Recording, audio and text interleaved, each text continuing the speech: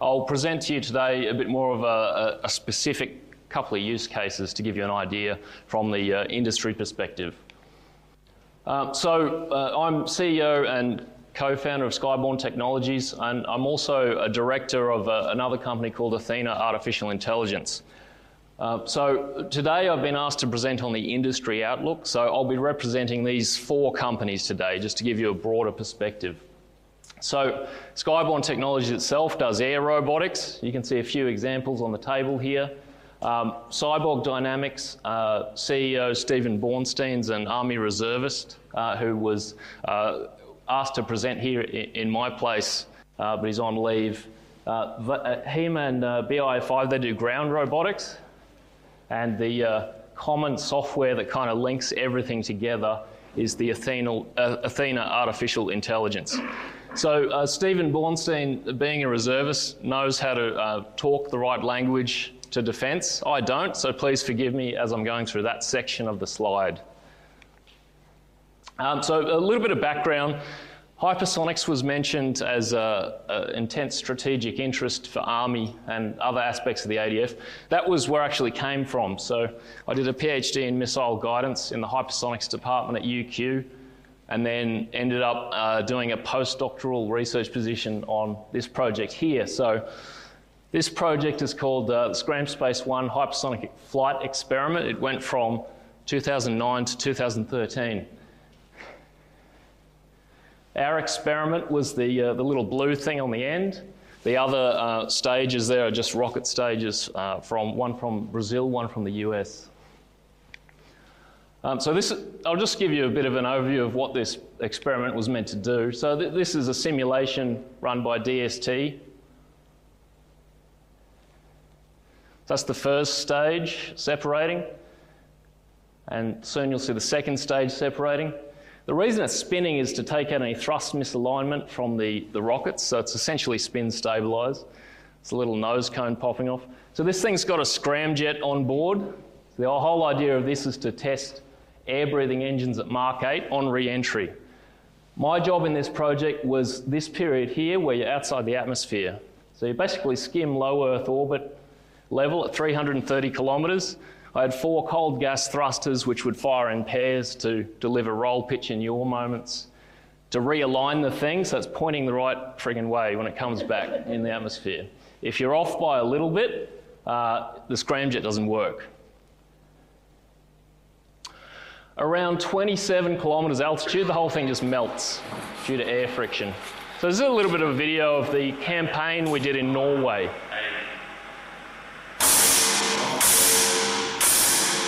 So this is my reaction control system doing the reorientation.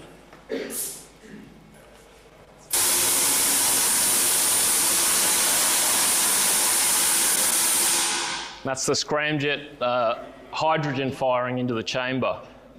So that's called hardware in the loop, where you trick the flight computers into thinking that it's doing what it's doing. If you can pause the video here.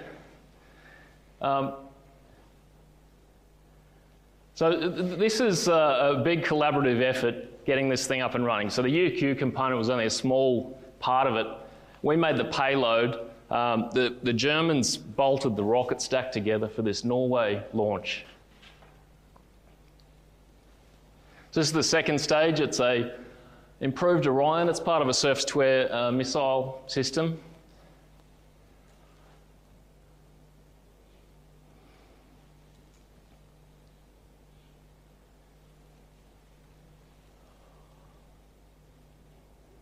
All right, and this is the actual launch, taken from a couple of perspectives. So this was 2013.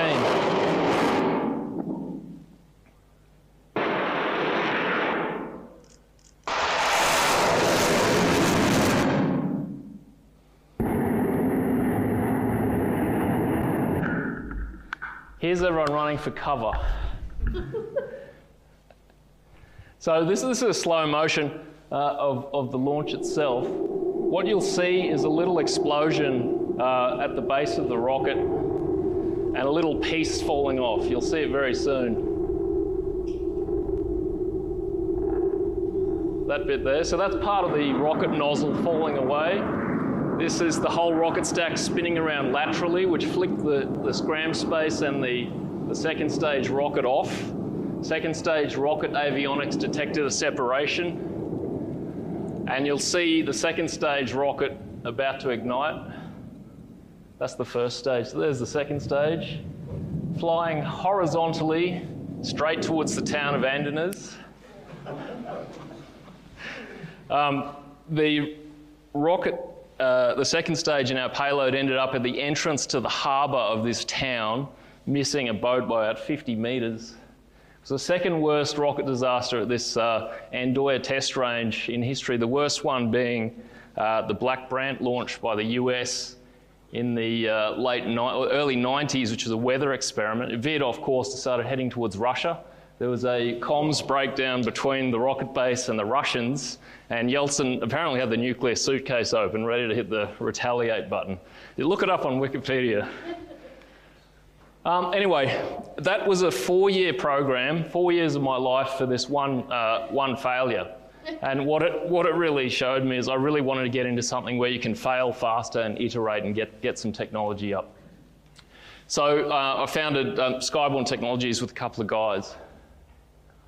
So what do? We make smart aerial robotics for defence and security customers, mission critical technology solutions, all of that marketing hype.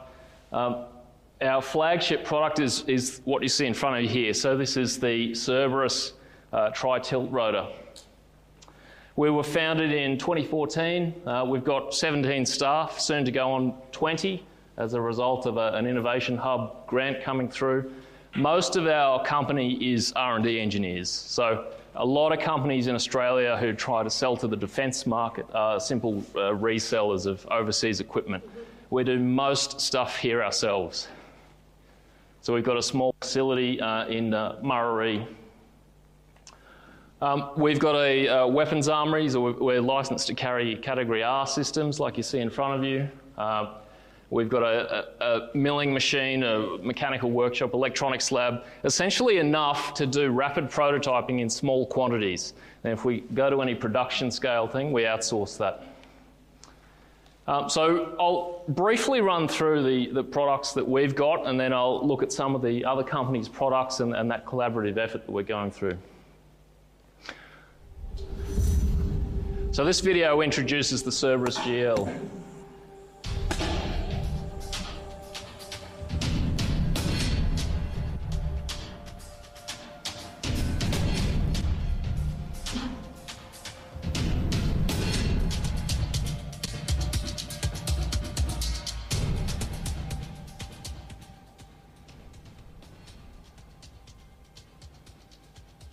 So this is the 5-shot grenade launcher we developed as a result of a SICP grant here in Australia. Once we found out that no one really makes grenade launchers in Australia.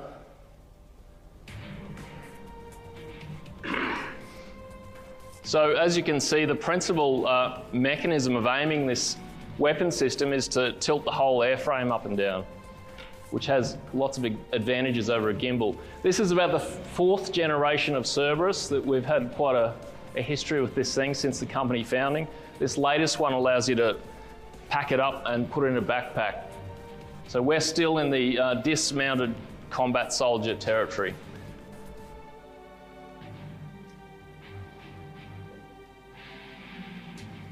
You can see the ground control station there with what we call open sights targeting. I'll cover that in a little bit.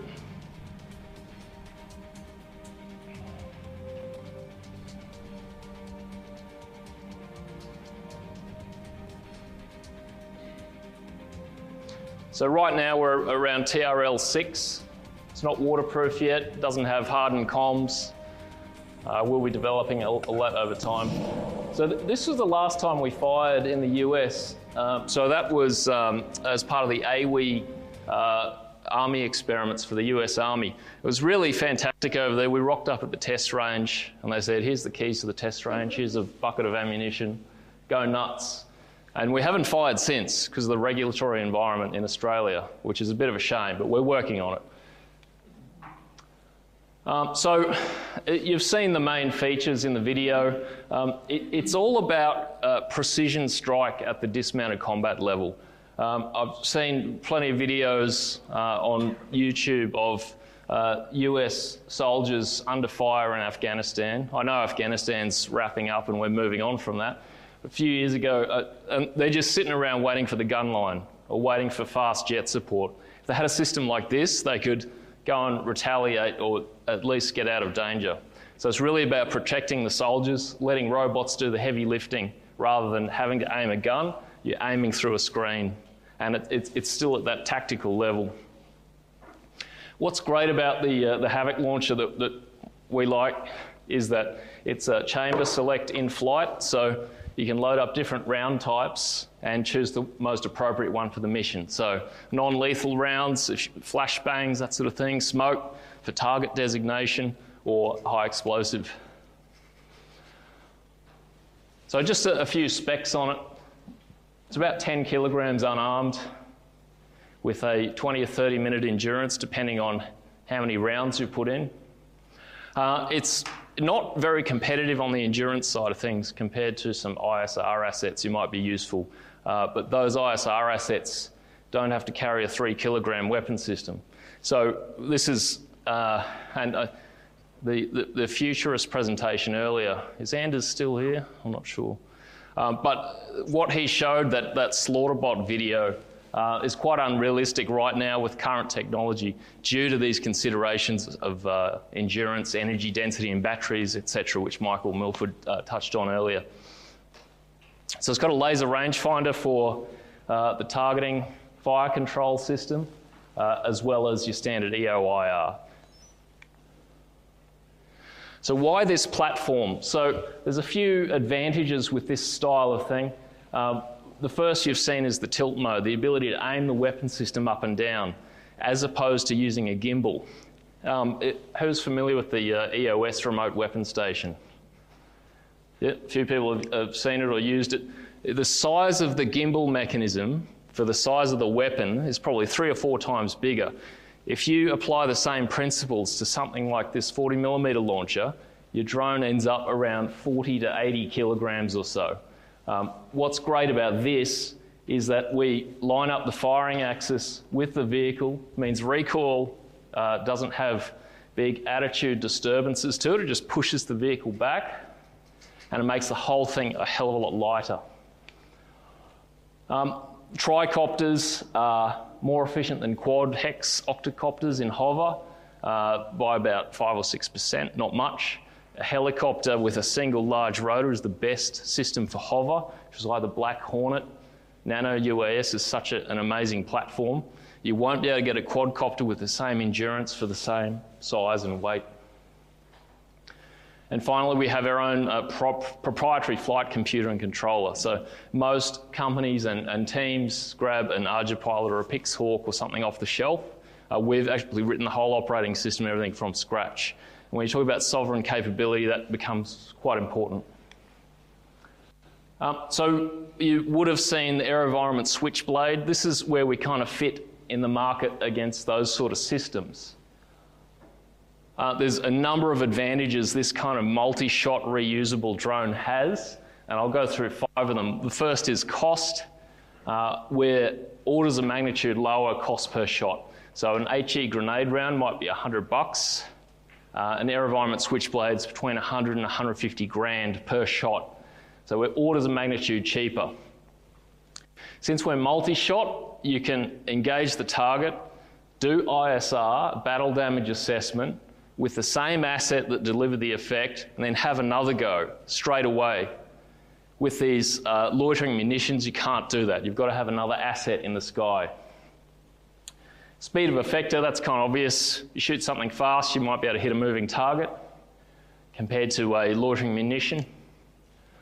I've mentioned the operational flexibility. I'll touch on the modular variant of this later, but even with the 5-shot grenade launch, you can load up those different round types and do different missions. We've got a couple of FNP90s on order, see how they work out. We've got some smart munitions, I'll cover that later.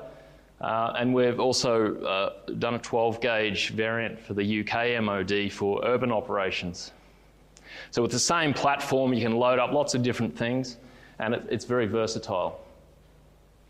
And finally, the US Army had a lot of complaints about the Switchblade, in that when you're operating in urban environments, it just doesn't have the turn radius, the ability to keep track of targets. So very often they'd lose their target through an alleyway or something and just veer the thing off and crash it in the desert. What we tried to do with this system is combine the things that soldiers are familiar with. Some of you might have done DJI Phantom training, just standard drone training. We've replicated the controls of that. Instead of being able to take a picture at any grid reference within, say, a 3-kilometre radius, our objective is to enable you to deliver an effect within that same radius. And we also combine something you're also familiar with, so that's your standard point-and-click interface with the rifle. So what we've done is put our aiming on the right-hand side, so you aim with the right hand and arm and fire with the left hand. So we get some criticism about the size of this controller, but I want to tell you a story. You know, this integrated S9 device that flips down from your webbing has its advantages, but we took this thing out in the field in the US. We didn't have this controller. A speck of rain landed on the arm button, and had another speck of rain landed on the fire button, that thing would have just discharged because of the touch-sensitive nature of the touchpad. So we've made those buttons physical buttons. So we don't mind what ground control station we end up using, as long as you've got a physical arm and fire button to avoid those kind of mistakes. So this is the Cerberus MI concept. So in addition to the grenade launcher style of thing, you've got all these other options. So you probably can't see the writing too well. At the top left, there's the signals dispatch carrier. So going back to the old carrier pigeon days, putting an encrypted hard drive on board and sending sensitive information around the battlefield autonomously. It's a little bit more expensive than a pigeon, probably less reliable too. CBRN sensors, electronic warfare sensors. You know how contested this space is going to be. The guys up in Townsville wanted the M72 law on board, so we'll see if that stays around. During our contract negotiations, we're not sure. The US Marine Corps wanted a laser designator on this so that they didn't have to put their Apaches in the way of harm. They could just send up an autonomous vehicle. And finally, I'll round off the Cerberus aspect of this presentation with the latest test firings. This was actually this week for the UK MOD. So this is a 10-shot 12-gauge undergoing weapon system integration qualification.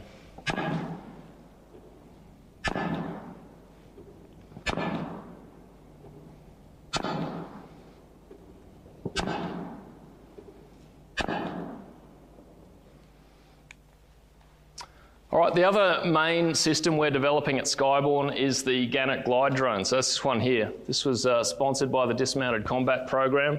Essentially, two of these store underneath the Cerberus, and when it gets deployed, it flicks the wings out and the elevators and basically cruises into target. So that's essentially a miniature cruise missile, again at the dismounted combat level, really allowing you to assemble that combat mass together. And this system came about due to feedback about the grenade launcher's range. To be effective with the grenade launcher, you've got to be within, say, 50 to 150 metres of the target. And if you're that close, you can be seen or detected acoustically, by radar, by electronic detections. You really want that extra standoff distance in certain circumstances. So the idea is that you can drop this from, say, a few kilometres away and still hit the target. It's designed to operate in two different mechanisms. One is a very RF active system, so the thing's spamming out RF information and communicating with other members of its swarm. and so you can have your simultaneous strike. The other mechanism of employment is a very RF silent mode. So this is, you may not have GPS, you may not have good comms. So we'd have a very high-grade IMU on board so that it can hold itself together over that couple of minutes of flight. It's also designed to do a terminal effect dive, so it'll fold the wings back and fire straight down on top of a target. The warhead itself, this is a replica, obviously. This is made by DST down in Adelaide, 600 gram with a shaped charge in the end, or explosively formed projectile. So that can get through about 60 mils of steel. So it's not a tank killer, but you should be able to do some damage. This gives you some idea of the range of the strike. So if you're up 200 metres with a 10 to 1 glide ratio, you should be able to hit 1.5 k's down range or so. So the first flight test for this likely in September. So it's very low TRL compared to the Cerberus. And finally, I'll just finish up the Skyborne slides with a couple of future concepts. So this was done by our graphic artist. This is kind of a delivery mechanism for long range, multiple swarming strikes. This is the Cerberus Hunter Killer. So this is a smaller scale than this platform, but it's designed for a counter UAS. So none of these things we're working on. These are just concepts we're floating around to give you an idea of the kind of technology horizon. So the idea behind this is not to optimize for endurance, it's to optimize for speed and agility. So you've got completely different designer propellers, and you probably have a single shot 12 gauge to take out the other drone. And then, of course, everyone wants more capability, more endurance. So this concept is simply around scaling things up. So you might have 4 M72s or 8 glide bombs or something like that. Effectively a gunship at the company or battalion level or something like that. So it's no longer man-packable. There's plenty of competition in this space, so we may not head down that path, but that's just throwing some concepts around. And then, of course, so this was floated a few years ago as a Cerberus Recon. So you replace the front landing gear with a set of robotic claws and some clever machine vision from folks like Michael down the front here, and be able to grip onto tree branches and fences. So you've effectively got a system that can sit there and perform ISR over a day instead of limited to 30 or 40 minutes endurance. If you put an effector on that, a sniper system or something like a P90, you've effectively got a rapidly deployable remote weapon station. So think about all the potential uses that might have in denying lines of retreat and that sort of thing.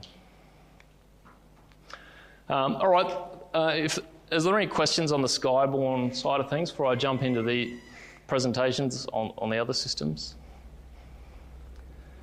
Yes? I'm just wondering, it looks like it's really operator really stabilised and it's not going to retire or really time. Yeah, it's a good question. So right now you can kind of do your standard waypoint kind of autonomous. It's got auto landing. I think you've still got to take off yourself, but that's not a technical issue.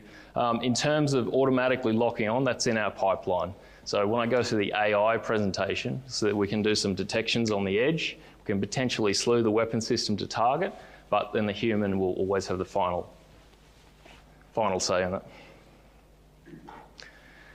All right, so this isn't my product, so I'll be fairly brief. This is the Warfighter UGV. BI5 is founded from the technical guys at CERT, the Police Rapid Response. So they put together this UGV to kind of barge through doors in hostage situations and that sort of thing. And it's been in action. So, you've got the terrorist there with a hostage, he's armed, you barge one of these things through the door, they don't even know what to do. It's like, okay, I surrender. And that's happened a couple of times. So really amazing use of these robotic platforms. Cyborg Dynamics Engineering are essentially modifying that for ADF use. So here are some of the potential configurations. You've got the assault configuration with the EOS weapon gimbal. CASEVAC, logistics carry, and then this combined ISR concept. So just go and plant it there for days on end, gathering ISR, and you can also put a drone on it as well. So this system's been tested. I think it's fired 50 cal out in the desert. So it's around a 500 kilogram thing. I suppose the important parts for you are the transportation. So you can fit 2 in an MRH-90 or 12 in a Chinook. And there's a paper study being done on incorporating the Spike LR2 on this. So this is a really small platform. It's, you know, maybe just over a metre long and less than a metre wide. If you can take out 2 main battle tanks with one tiny little system that's a fraction of the cost, I think it was brought up earlier, will the main battle tank be a mainstay in the future of warfare? Perhaps not with systems like this. The great part about unmanned systems, if you think about the history of vehicles, aeroplanes and tanks, you've always got to fit a person inside it, and that dictates the minimum size. But you look at the size of what's needed for a lethal effect to counter such things, it's orders of magnitude smaller. So this is what we're kind of facing as we go into the future. Again, some more on the ISR asset. So this system here we're working on now, your standard EOIR, but also incorporating acoustic sensors. So you can do some shot detection algorithms and that sort of thing. And this is the Galaxy S9 concept that you might be familiar with. Everyone's kind of moving towards this common ground control architecture, that sort of thing. So again, this will work for the Cerberus. You just need a separate controller with the arm and fire button. So these are some of the features of this UGV. Some of them are in place now. This is an active Defence Innovation Hub grant. Some of those are in place now. You've got a driver camera. Then you've also got a number of autonomous modes. So drive it around on your own, have a bit of fun, or plot waypoints, follow me mode, or you can put it in a patrol pattern. And the topographical map allows you to do that planning. All right, so in the last 10 minutes or so, I'll discuss Athena Artificial Intelligence. What this system does is act as a software as a service type system to enable various robotic platforms and other elements of fires to intelligently talk to one another. And the main emphasis behind this system is to reduce sensor-to-shooter times in a legal and ethical manner. So any ISR feed, essentially, from a drone, either at the small, medium, or the strategic asset level, can be fed into the Athena AI system. And here's some example of compute hardware in the bottom left there. You've got little Jetson nano GPUs in the little one. So that's designed for soldier mount or vehicle mount. Then you've got the compute heavy unit, which is much more powerful GPUs. You can put in a server rack at the forward operating base. It's also designed to be integrated into the battle management system. So whatever that happens to be, we're not pretending to want to be a battle management system, but we're aiming to be a plug-in to whatever that turns out to be. So what the hell does it do? Well, it does those 5 things you can see underneath. So Michael Milford gave a great presentation on vision AI. So it does a fair bit of vision AI to recognise defence objects of interest. So that's object categorisation. It does this under a legal and ethical framework. So you load in your laws of armed conflict and your ethical considerations. And it does advanced blast modelling, allows tactical decision support. And then those top 4 are really the tactical in real time aspects of this system. Then the geospatial terrain analysis is really a pre-planning or pre-mission system. So this is what the Vision AI does. So in the top right there, you can see some object detections. So it's detecting soldiers. We'll use a 2-stage AI system. The first stage detects big objects from your large ISR feed. Is it a military vehicle? Is it a person, essentially? Once those are detected, the cropped images are sent to a second layer, which divulges more information about it. Is that person armed? What sort of vehicle is it? Then the decision support, you preload in your laws of armed conflict, drone maximum altitude, no fly areas, no go areas, and it can do some decision support around that. What you see there is the effective casualty radius in the green circle on the bottom right there. We've done some optimization of the user interface. So this might be a good time to talk about the fact that, okay, you're an operator, you're looking at a screen. If you get spammed with all these detections, oh, this is a soldier, this is whatever, you're just going to be operator overload. You're going to be like, I don't care about the system, I'm just going to turn it off. One of the critical aspects of this program is to determine whether this actually saves the operator time and provides better decision making, or better decisions are made after having used this. So that's the final kind of chapter of this development cycle, to go through those user trials and make sure the system actually works. One thing that Michael also mentioned was the data that feeds in. When we first started this program, we were labeling 2,000 images by hand in a week. Very tedious work, effectively hiring like grade 12 work experience students to do that. And we very quickly moved on to synthetic data generation. So the problem with using real data, and we collected that ourselves with phantom drones and that sort of thing, running around with gel blasters, getting the police called on you because you look like hooligans. We went from that to this system where we use synthetic AI. So we use the Unreal 4 gaming engine to generate images, different lighting conditions, different occlusions, to make sure that the AI resultant neural network is balanced. So now we label 10,000 per day, essentially overnight. And that's really important when you start to consider things like mission tactical networks. So let's say you're doing an operation, the enemy's now using a brand new vehicle type or a brand new weapon system you've never seen before. You need the ability to rapidly train the AI system and redeploy it. So that's where this synthetic data really comes in handy. So to date we've trained 50 classes or so. So it's a multi-layered neural network. We add some tracking algorithms so that, to give you an example, the GPU on board here can process the AI at about 5 frames per second. If there's too much stuff going on, it slows down even more. So what you need to do is be able to track those detections in between AI detections. So we add some tracking in.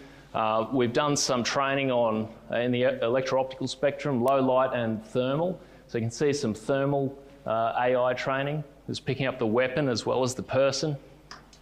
And also pose detection.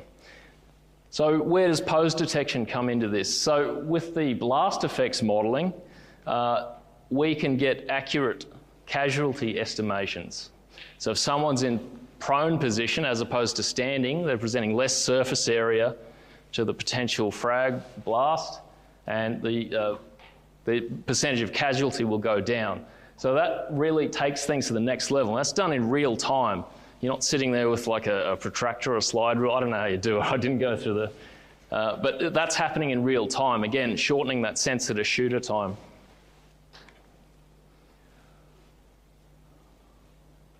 One of the pre-planning mission tasks you'll do with this system is load up your attack guidance matrix and your high-value targets, so that when you go out on the mission, you've got this ISR feed, you should automatically be able to select the right fires system, whether it's a 40mm or a 155 from the gun line, to queue onto target. So you should be all automatically produce fire missions and contact reports and situation reports rather than filling them out manually. As you, say, zoom out on the topographical map, if you've detected a couple of, let's say, 5, 6 individual soldiers, it will automatically relabel that as a squad rather than have all the detections pop up. So to try and give you the breadth of what this system is capable of doing, and it's not all there right now. This is under development, but this is where we're headed for. So it's quite a task. As I've mentioned, the high fidelity blast modelling. So we run the trajectories from your fire tables for 155, or if it's a guided weapon, we just take the CEP of the guided weapon and load that up. What we're aiming to do in the future is to be able to classify what a building is likely to be made of, so that we know with a bit more certainty what the blast effect is going to be. If it's concrete, it won't get through. If it's made of wood, it might get through. So this is the sort of thing you can kind of do in real time, theoretically. So this is quite powerful. What you see in the top right-hand corner there is also an idea of if you've got someone behind a ridge or something, can your trajectory-based weapon actually get there? This gives you an idea of the tactical kind of view and the sort of detections.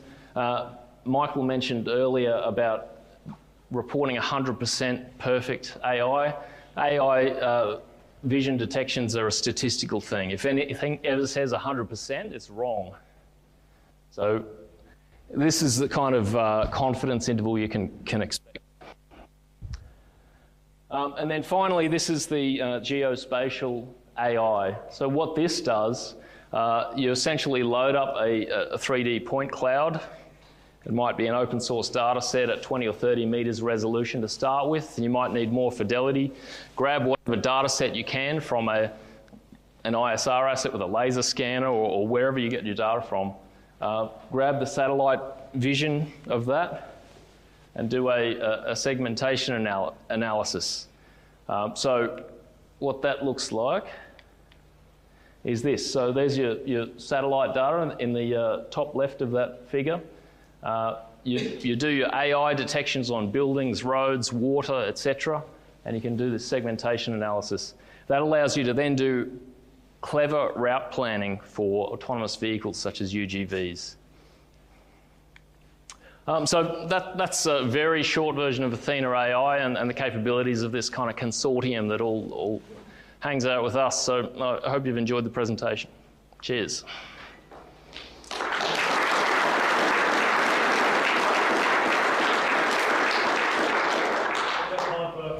Question.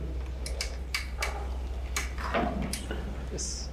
What sort of data link will Athena AI use to send and receive on your mobile drone platforms with your ISR assets? Yeah, so it really depends on what you want. So right now we're just using 2.4 gig encrypted comms, and then the ground control station, in the example we gave to the Hum-T demo, just operated over Wi-Fi to a central server to do the processing. We're trying to be comms agnostic, so whatever comms are being used, we'll try and adapt into that as long as we've got the bandwidth to do it.